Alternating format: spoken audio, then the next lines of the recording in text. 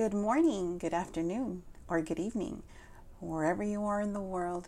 Thank you so very much for being here with me, and welcome to another episode to Making Everything Grand, here with your host, Mary Elizabeth, also known as Keto Mama Meg. I want to thank you all for referring your friends. Thank you for following, subscribing. I truly, truly appreciate you, and excited to bring you yet another episode. Today I decided to talk to you about keto flu. Many people ask, what is it? Is it normal? What if I didn't get it? Basic questions. And keto flu is very common.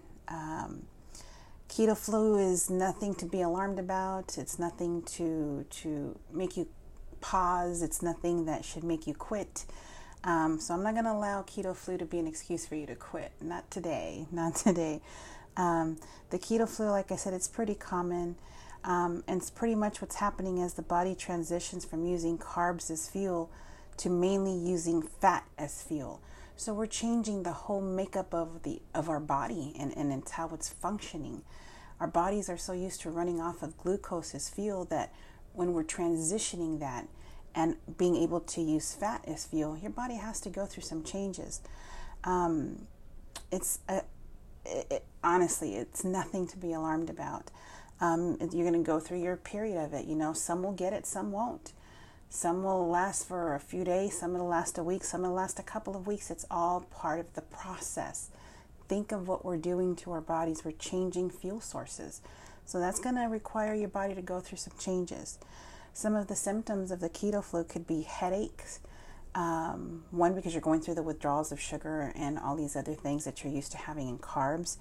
Nausea, dizziness, some diarrhea, fatigue, irritability, and cramps. I was very irritable for about a week. I completely cut out sugars from one day to the next. That's not something easy to do, but it's going through the withdrawals of not having that soda or the caffeine. So again, it's nothing to be alarmed about, but that's just some of the symptoms. What helps with some of these is you have to incorporate water. I know a lot of people who don't drink water. I was guilty. I maybe drank water 2 times a week back then. Now it's a gallon a day at least. So drinking a lot of water will help with this. Having bone broths will also help. And also incorporating electrolytes.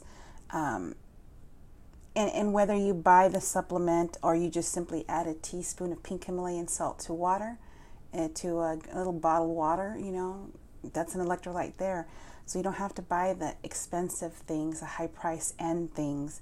I know a few good ones that I can recommend. If that's something you're interested, just go ahead and send me a message and I'll send you the information of what I use. But water for me is the most critical one. Just when you think you've had enough water, drink some more. Chances are you're not drinking enough.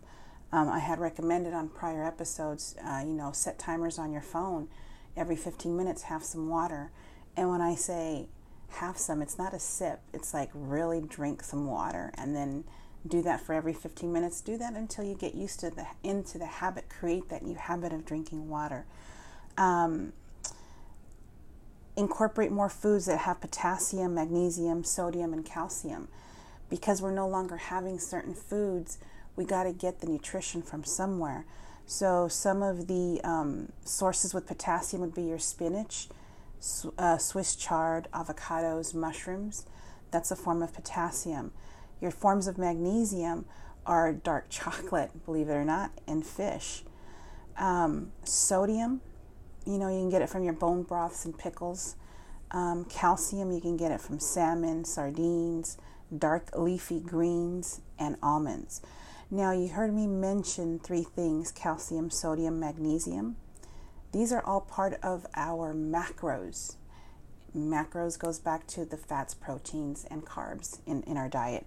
So this is helping you supplement some of those things that we no longer have in the form of glucose. So there you go. That's a short, brief list on what can help you with the symptoms. some of the side effects of keto, because that correlates with the keto flu. Constipation. I know this might be TMI, but it is what it is. We're all grown here, and these are symptoms of what happens.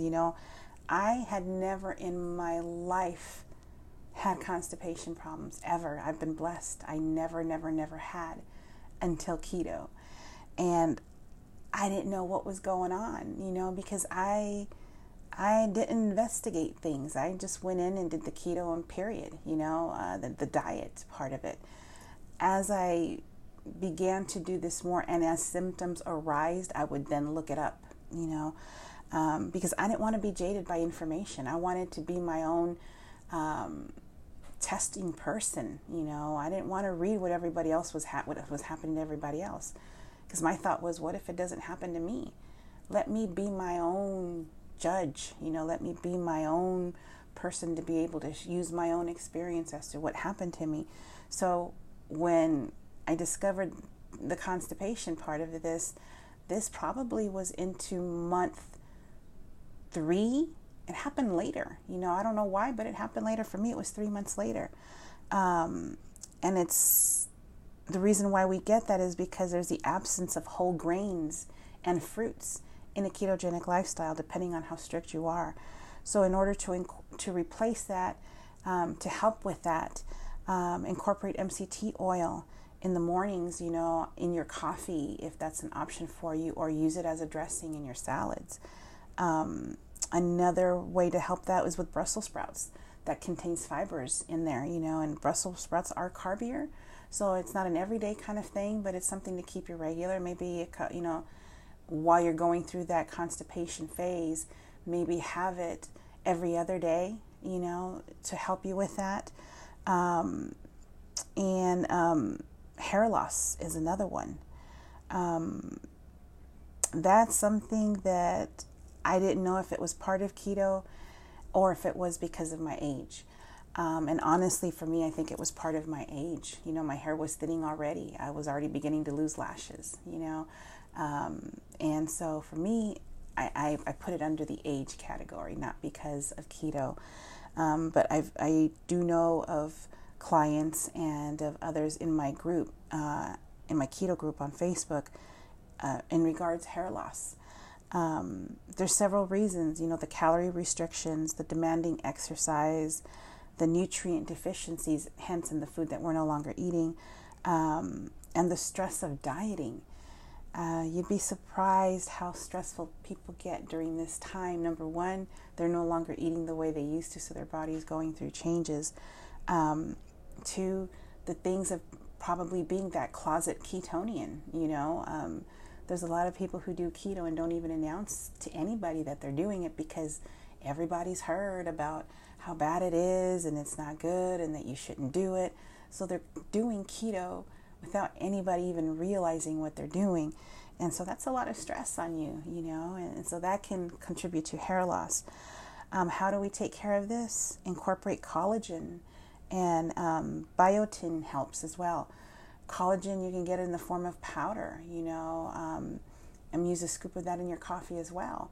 I personally like to get the unflavored because you can add it to coffee, you can add it to your water, you can add it to whatever carbonated water that you, mineral, sparkling water, things like that, carbonated water. So that's my reasoning for having just no flavor. And that's basically it, it's not complicated, it's not difficult, but these are just things to be aware of. As I mentioned in one of my prior episodes, and actually a little bit today, I didn't want to read everything there was to know before I got into keto. I just needed to know the basics. I didn't want to read every bit of information that's on the World Wide Web because, my goodness, there is a lot. There's a lot of people with a lot of opinions and a lot of information, some good, some not so good. So it's a matter of being careful. Go to people you trust. You're here with me. That means and speaks volumes to me.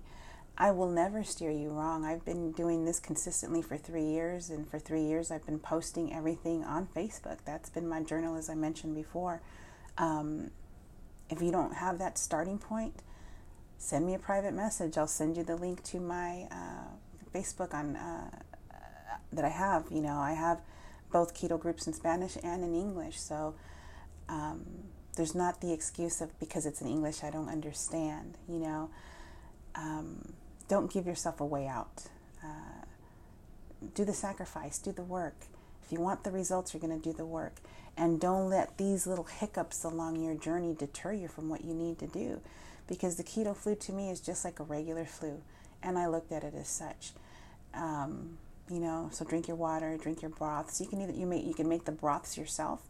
Or there's a couple of good ones out in the market, that you can get. And there you go. I hope this helps. Again, I appreciate your time. I like to keep these as short as possible because, you don't want to get overloaded either. Take the bits and pieces that you need and work with that. This may apply to you or it may not. Maybe some of them will and some of them won't. So just take the things that you need and go from there. Where there's a will, there's a way, right? And if you need help, reach out. This is a huge journey that you've decided to embark on. You chose you, and being healthy is important. If you're the caretaker of your family, or you're the one that likes to take care of everybody, what good is it if you're not taking care of you? We're so busy taking care of so many others, and we put ourselves on the back burner. We need to take care of ourselves.